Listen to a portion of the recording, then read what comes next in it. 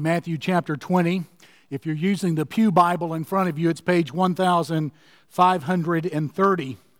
Matthew chapter 20, beginning in verse number 17. Jesus Christ is the best thing about us. Thank God for all that we have, but Christ is the best thing about us as individuals and as a church family. It is a universal desire on the part of, I think, everyone still breathing, that they want to influence others to do what they want them to do. There's no one in the world that wants to be of no influence. There's no one in the world that wants no influence at all. I mean, husbands want to influence their wives. My wife sure wants to influence her husband. Parents want to influence their children. Employees want to influence their employers. Law enforcement wants to influence citizens. There's no one in the world that doesn't want some kind of influence. Now, how in the world do we pursue this without it turning into manipulation, without it compromising our integrity? Well, Jesus addresses this in Matthew chapter 20, beginning in verse 17, and I want to begin reading there all the way down to verse number 28. And it says there, "Now as Jesus was going up to Jerusalem, he took the 12 disciples aside and said to them, 'We're going up to Jerusalem, and the Son of Man will be betrayed to the chief priests and the teachers of the law. They will condemn him to death and will turn him over to the Gentiles to be mocked and flogged and crucified. On the third day he will be raised to life.' Then the mother of Zebedee's sons came to Jesus with her sons, and kneeling down, asked a favor of him. 'What is it you want?' he asked. And she said, Grant that one of these two sons of mine may sit at your right and the other at your left in your kingdom.' 'You don't know what you're asking,' Jesus said to them. 'Can you drink the cup I am going to drink?' 'Oh, we can,' they answered. And Jesus said to them, 'You will indeed drink from my cup, but to sit at my right or my left is not for me to grant. These places belong to those for whom they have been prepared by my Father.' When the 10 heard about this, they were indignant with the two brothers. And Jesus called them together and said, 'You know the rulers of the Gentiles lord it over them, and their high officials exercise authority over them. Not so with you. Instead, whoever wants to become great among you must be your servant, and whoever wants to be first must be your slave. Just as the Son of Man did not come to be served, but to serve and to give his life as a ransom for many.'" There is no one in the world or in human history that has ever known influence like Christ. And here he teaches it. And there are several things that we can implement into our own lives to make sure that we've got influence. The first happens to be Jesus' model. Jesus' model. This answers the who question. Who is my model for influence? As I try to influence others in my life, who is my model? And who you've chosen as your model says an awful lot about you. When Jesus Christ is our model, we can expand our influence. Now, there are a number of ways to think about this model, but I want you to think about this for a moment. In verses 17 through 19, look there again with me, especially verse 18.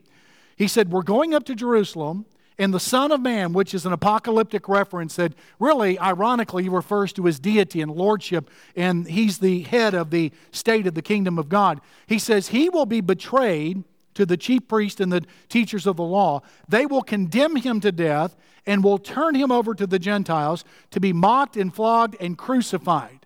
Jesus piles one term on top of another to talk about the low position he's about to bear by dying on the cross at the hands of those in the first century. But then look what happens with his influence at the end of verse 19.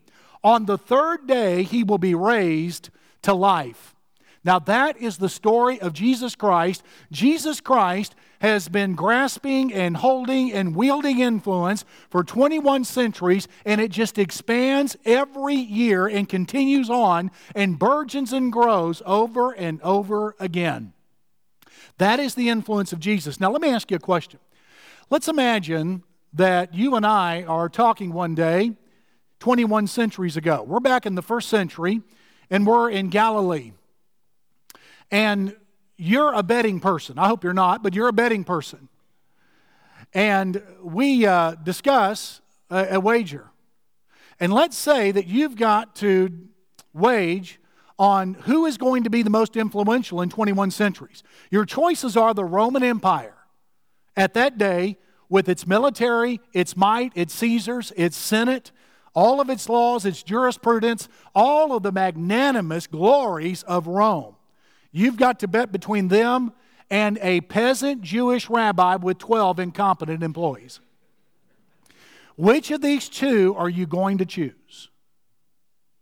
Well, in that time, I think many people would understand you choosing the Roman Empire. But folks, in just a few centuries, as Rome was descending downward, the movement of Jesus Christ was rising upward, and it has continued to burgeon and grow, expand around the globe.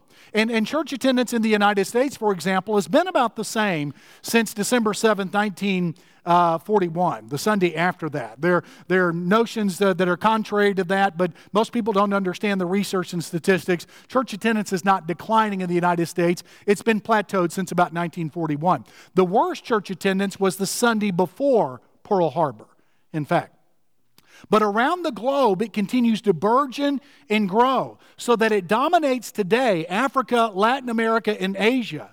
And even in this day, you cannot understand the continent of Africa, nor can you understand Central and South America, nor can you understand Asia without understanding the movement of Jesus, nor can you understand the movement of Jesus without understanding Africa, Latin America, and Asia, because the faith has just burgeoned and grown all over those continents in unprecedented manners. Now, that's not what the secular theoreticians said would happen 100 years ago. They expected a decline, but it's burgeoned and it has grown. In fact, they tried to prognosticate just how much it would grow beginning in the 70s, and the growth just surpassed all of their projections that by the 90s they quit projecting. They knew they would be wrong, and they would underestimate the growth. So, Jesus Christ, I believe, is worthy of emulating in His life. He's worthy to be trusted in His death and in His resurrection. And what our church family does is that they invite you to reject anything that keeps you from Christ and to trust His cross and resurrection alone for grace and forgiveness. And we'll give you the opportunity at the end of this message to do that. Our staff will stand here in front, and if you want to talk with them about making that decision for Christ, they'll be glad and very happy to help you with that. But I have got to tell you with utter confidence, I do not hesitate or have any reserve in me whatsoever in inviting the entire world to come to Jesus Christ. He has got the greatest influence, and He always keeps His word. That's Jesus' model. But there's a second thing, and that is Jesus' motive. And this answers the why question. Embrace this, and it can expand your influence. That is, why do you want influence in the first place? Well, some want influence so they can influence others to quit aggravating them. Some want it because they're somewhat insecure unless they're controlling their circumstances and other people. Some are so inwardly focused and so focused on themselves that they can't imagine thinking of others. They've only thought of themselves. The truth is that if you've got these selfish motivations, what you'll do with family and employees and what you'll do with others is that you'll do nothing but create suspicion in them. And it will be enormously difficult to influence people in the right direction. Now, in verses 20 through 21, Jesus asked them, "What do you want?" And they said, "Grant that one of these two sons of mine may sit at your right hand and the other at your left in your kingdom." What they're wanting is that they're wanting influence so that they can have positions of authority and power. Is precisely what they want. They've got the wrong motive. The right motive is to get God's vision for individuals and for people. What does God want of the people that you know in your life? Embrace that and influence them to pursue that. The only way to have positive and constructive, eternal, godly influence is this, and that is to be in it for others. So my influence will grow not only when I embrace Jesus as my model, my influence will grow if I want influence for the sake of others. I want them to become who God made them to be. So that's Jesus' model. That's Jesus' motive. But then there's a third thing, and that is Jesus' mind. This answers the what question. What is it that I'm informing myself with to instruct me in influence and in influencing others? Now in verse 22, Jesus looked and said to them some real straight words. He said, you don't know what you're asking. Now if we were saying this today, we might say, you have no idea what you're talking about. And that's true. And that's what Jesus is telling them. And so Jesus corrects them and he teaches them, and it becomes very obvious from these two sons' life, who were James and John, that they end up learning their lesson. James becomes the pastor of the church in Jerusalem until his martyrdom in Acts chapter 12. John becomes the great love apostle and the apostle of the Apocalypse, the book of Revelation, and lives into his 90s, is pastoring 7 churches at one time in Asia Minor that are spoken of in Revelation 2 and 3. He ends up learning these lessons. These fellows are headed the wrong direction with the encouragement of their mama. And Jesus corrects them and turns them in the right direction. They were teachable. Those who make a difference in a positive, constructive, eternal, and godly way are those who are willing to listen to other people. They are teachable people. In other words, your future influence depends a lot on what you learn, and usually you learn from one of two places. One, the books you read, and number two, the people that you know. Reminds me of something that Dr. Red Duke used to say on some of the Texas local cast. He had a medical minute in the Dallas-Fort Worth area when I was a student there, and he was talking about the importance of good relationships with others and that kind of influence. And he said, as he ended that particular clip, he said, if you ever see a turtle on top of a fence post, you know he didn't get there by himself. That's true.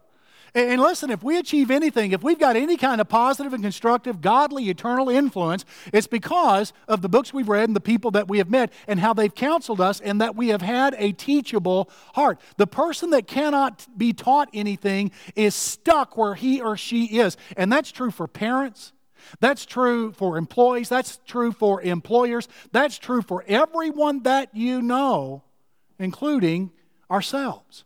And so Jesus' mind, and so one of the books, of course, that we need to be deeply involved with happens to be the Bible. And that's why at 9:15 we offer Bible studies every Sunday morning for the whole community. That's why we preach and teach the Bible. And usually, if you follow along in the biblical text, I'll just simply read a text and explain it. But I don't have anything else worth saying, to be quite honest with you.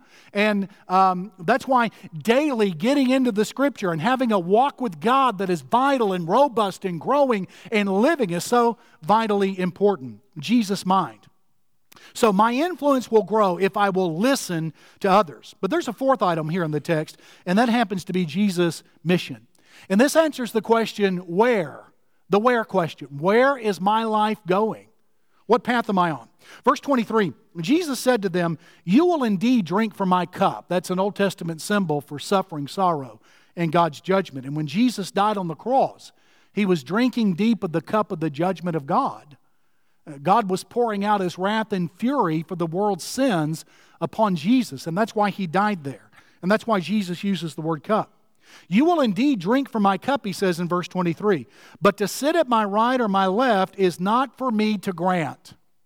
As wonderful, exalted, and lovely as Jesus is here in Matthew 20, Jesus did not get in the way of God's plan for James and for John. Even Jesus did not usurp that authority. Now later, at the end of the Gospel of Matthew, Jesus has all authority after his resurrection. But this is before his resurrection. After his resurrection, he'll say, all authority is given to me in heaven and on earth. But not at this time. So Jesus would one day possess all authority, but he does not grasp at it here at this point. And so he goes on to say in verse 23, to grant this is not for me to grant. These places belong to those for whom they have been prepared by my Father. In other words, the Father was designing individuals at that time, and perhaps at this time as well. He was designing individuals to sit at the right hand and the left hand of Jesus Christ. In other words, God had a specific plan for these individuals and was directing them towards it. Ephesians 2:8 and 9 say, "For by grace are you saved through faith, that not of yourselves. It's the gift of God, not of works, lest any man should boast. For we are His workmanship, created in Christ Jesus for good works, that we may walk in them." That's what Jesus Christ has done. He creates individuals for a specific plan and a specific purpose in life. And He's got that for you as well. Horace Bushnell, back in the 19th century, preached a sermon entitled one day, "Every Life a Plan of God." God has a specific, identifiable, knowable, doable, practical will for every area of your life. I mean, maybe not the color of socks you chose to wear this morning. I'm not saying that. But who you are to marry, the vocation, the places of employment, the kind of service that you render to Him in His kingdom. God has a plan. In other words, you do not have to invent this and undergo the stress and the frustration of inventing all of this. You can go before God. If you know Christ and will go through Jesus Christ, you can go to God in that way and know what it is God wants you to do. In fact, whenever you've got struggles and difficulties, challenges, or burdens when it comes to your own family, even your children, you can go before God and God will direct you with what to do with your family. God is capable of doing that. He's a God of love and He wants to guide you. Now let me say, if you do not use your life for the purposes of God, you'll meet nothing but frustration. Worse, you'll meet success. Oh, you don't want to spend your life succeeding at something God doesn't want you to live out. Oh, that's the awfulest thing. But one of the best things is if you end up living something God doesn't want you to live is to fail at it. Oh, that's the best thing. Because then you wake up and you turn. You don't want to succeed at something God doesn't want you to do. In other words, God has a plan and a purpose for these areas of life and He wants you to live them. When you don't use your life that way, it would be something like taking a screen door and using it on a submarine. Now, in its place, a screen door is very useful, is it not? A screen door is useful on the front door or the back door. But it's not of much help on a submarine. It will sink it, and many a person has sunk a life and sunk a family and sunk others by placing their life in the wrong place. God wants to put you in His place. In other words, we are, Ephesians 2:10, we are His workmanship, not our own, created in Christ Jesus for good works, which God prepared beforehand. And usually that's a reference to the time before Genesis 1. Prepared beforehand that we should walk in them. That's what God has done. Every life is a plan of God. And so my influence will grow if I will embrace Jesus' mission. But there's a fifth question here in the text. And that happens to be Jesus' method. And that's the how question. How do I achieve influence in life, in my family, in my work, in every other place? How do I do that? Well, there are three ways to label influence here in the text. The first is illegitimate influence. Did you read verse 25? Jesus called them together and said, "You know that the rulers of the Gentiles lord it over them, and their high officials exercise authority over them." That's illegitimate influence. And there's some people that do much the same in their influence, where they do have influence. They may attempt to bully people or manipulate them or use their title, use their education, use their authority to get people to do what they want them to do. Now, there's some of those things that are legitimate and helpful, but the bullying and intimidating and manipulation certainly is not. But if you've got a title and a position, all you have then is a title and position. It doesn't mean that you've got influence. You've got to do something else. So Jesus talks about illegitimate influence in verse 25. But then He goes on and talks about inverse influence in verse 26. Look there. "Not so with you." Now watch the inverted relationship here. Watch real carefully. "Instead, whoever wants to be great among you must be your servant." So Jesus says if you want to be great, you must understand the inversion of influence. If you want to be great with great influence, you've got to be a servant. That was merely a household servant there. It's not necessarily what you are, but that's how you act, you see. In other words, you've got a vision for someone else's life, your family, your employees, your friends, others. You need to influence some people. You've embraced God's plan for other individuals. Not your own, but His. And so if you want to implement that vision and you want to be great at it, you've got to go low. The way up in the kingdom of God is down. That's true with God and prayer. That's also true when it comes to our influence with other people. So if you want to be great at implementing God's vision for others in your life over whom you have some responsibility, if you want to be great at that, you've got to go down to the place of servanthood. But it gets even larger than that. Now, if you not only want to be great, but you want to step it up and be first, Jesus says, you've got to become even lower than a servant. You've got to be a slave, is what you've got to be. Now, please don't let anybody ever tell you that the Bible countenances a 19th version of American slavery. It does not. The Bible never approves of that. The Bible was misused in the 19th century for that. There were people in the Old Testament that voluntarily gave themselves to servitude so they could pay off their debts. It was limited, and there were some civil and human rights that accompanied it, but the Scripture actually severely, harshly condemned those actions related to 19th century slavery. Oh, it was awful. In fact, kidnapping someone was met by capital punishment. So don't let anyone tell you that the Bible countenances slavery. It does not. It did countenance servitude, which the modern equivalent is having too much credit card debt, okay? So in any case, that's what the Bible does happen to do. So inverse influence. The higher you want to go, the more influence you want, the lower you've got to go with being a servant to other people. Hey, it reminds me, one of the greatest episodes of servants in our history was soon after President Reagan had that assassination attempt upon his life. He was in the hospital and he stepped into the bathroom and he was trying to wash his face and he got water all over the floor. And nurses came in and saw the president on his hands and knees cleaning up the water because he didn't want them to have to do it. Hey, we had a staff member this morning that did the same. There was some water on some steps in one of our buildings, and they took some paper towels and went over and just cleaned them up, lest someone should fall and injure themselves. These kinds of small, servant-oriented things increase and expand influence. So when it comes to influence, we've got to understand the inverse relationship with it. So you do not, if you want to have influence, you do not look for a crown, you look for a cross if you want influence. So there's illegitimate influence and inverse influence, but then there's immeasurable influence in verse 28. Just as the Son of Man did not come to be served, but to serve and give His life as a ransom for many. Now, here Jesus explains His immeasurable influence and why it is that He would have such tremendous influence down through the centuries. He is our sample. He says, just as the Son of Man came to serve. Folks, if this life is good enough for Jesus, it's good enough for us. Wouldn't you agree? So He's our sample. But then there's a surprise here. The Son of Man did not come to be served, and there He departed from every ancient leader. Jesus, when He came to this earth, really didn't get anything out of it that He didn't have before He was incarnated or born in Bethlehem. He was God before, exalted, magnified, adored by angels, and untouched with human pain and suffering.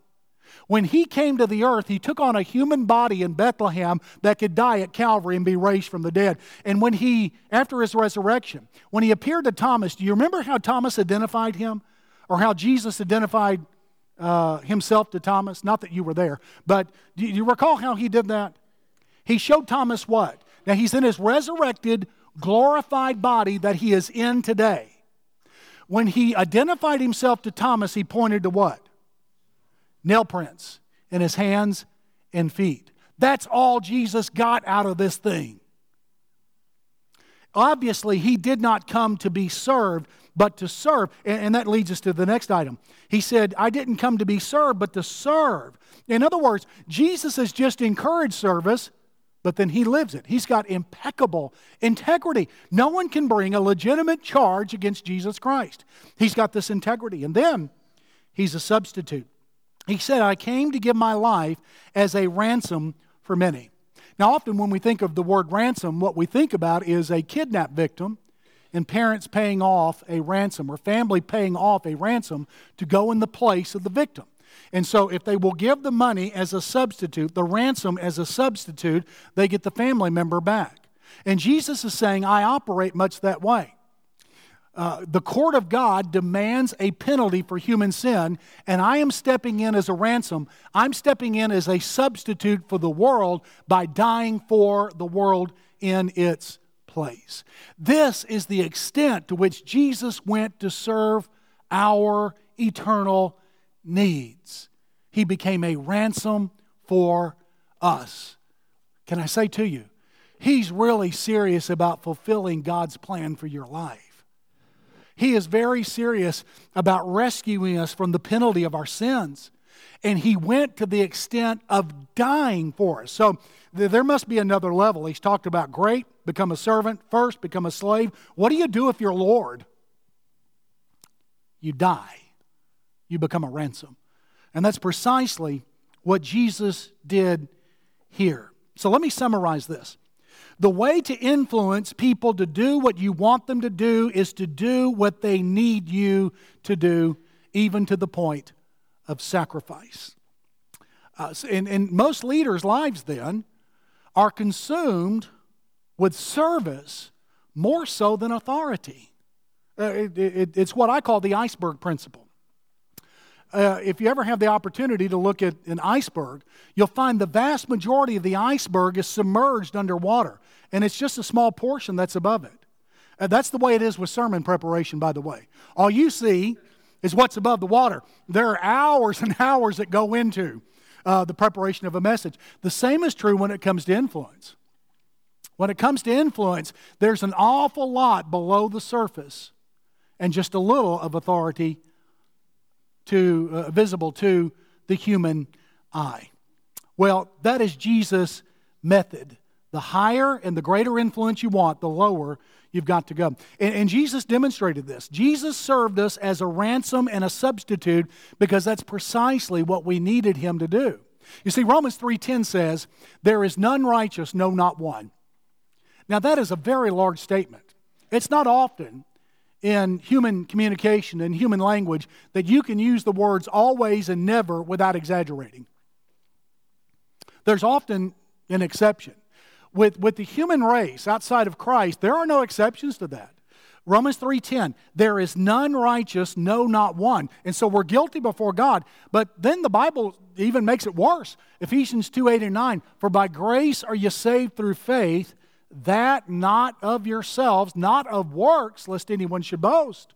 So God isn't impressed with our spiritual resume, our church resume, not impressed at all. And so we're guilty before God, and there's not a thing we can do about it. In fact, the Bible will say we're dead in trespasses and sins in Ephesians 2:1. And so really, in many ways, all we are is corpses. We're helpless before God. We're guilty before God. God has an inflexible law in His court, and that's why Jesus came and died, because we couldn't do anything about it. When I was in college, we used to sing a song. He paid a debt He did not owe. I owed a debt I could not pay. I needed someone to wash my sins away. And now I sing a brand new song, Amazing Grace, all day long. Christ Jesus paid the debt that I could never pay. I had a need, He met it with His debt. Because He's not only inflexibly holy and permanently and determinedly pure and just, He's also love. Romans 5:8 says, God demonstrates His own love toward us, and that while we were yet sinners, Christ died for us. He died in our place. And the Bible now teaches that what we do is we do what Jesus said. He said, repent and believe the gospel. So that leads me to two questions. One, what is it that would keep you from giving to Jesus Christ your guilt and your life and your eternity? What would keep you right now from doing that? Well, the Bible says repent from it, which is another way of saying reject it, repudiate it. And Jesus said repent and believe the gospel. Then, a second question. Is there any good reason not to entrust yourself to the crucified, risen Son of God who is love. Can you give a good reason today not to embrace Him fully and wholly and trust His death and resurrection alone for hope and forgiveness in heaven? Is there anything at all? So what Jesus said makes entirely good sense. And by the way, there's no one like Jesus. Did we say that this morning? Have we made that clear? Repent and believe the gospel. We're not inviting you to us. We're not inviting you to Beach Haven. We're inviting you to Jesus Christ. And we want to give you the opportunity to open your heart to Him. So let's pray together. Father, I thank you for today and bless your name for being so kind and so good. Thank you for the good news of Jesus Christ. And I bless you for the influence that He has had and all how He's made me different. And I'm so grateful. And I pray for friends today that need to repent and believe the gospel. I pray that you would help them to do so and let them meet the Lord today. And would you work by your Holy Spirit to make it real? Now, as you keep praying and talking to God, no one's looking around. Why don't you just concentrate on the Lord and keep speaking with Him? He's invited you to. Right where you're seated, why don't you go ahead and just admit to Him and get honest with Him about your guilt? You know you violated His law, you stand guilty before Him, and it's a treacherous, terrible condition to be in. I know. But He loves you, and you can come to Him. Use your own words, but why don't you talk with Him about that and just get honest with Him? You can't hide anything from Him, and He doesn't want you to, and you don't need to. Use your own words, but get honest with Him.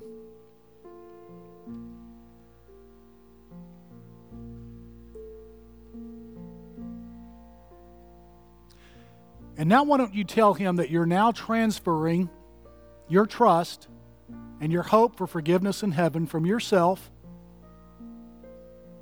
to His death and resurrection. Use your own words, but transfer your trust from self to Him. He's not impressed with us, but He sure is impressed with Jesus. And He'll take Jesus' merits on your behalf. Why don't you transfer your trust now?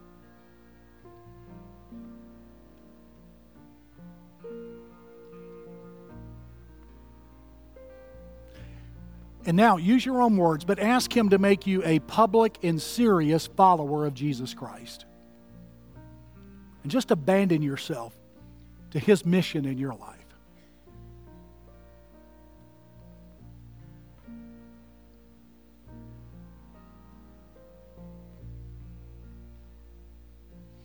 Okay, some of you want some further help with that, or you have other decisions you need to make.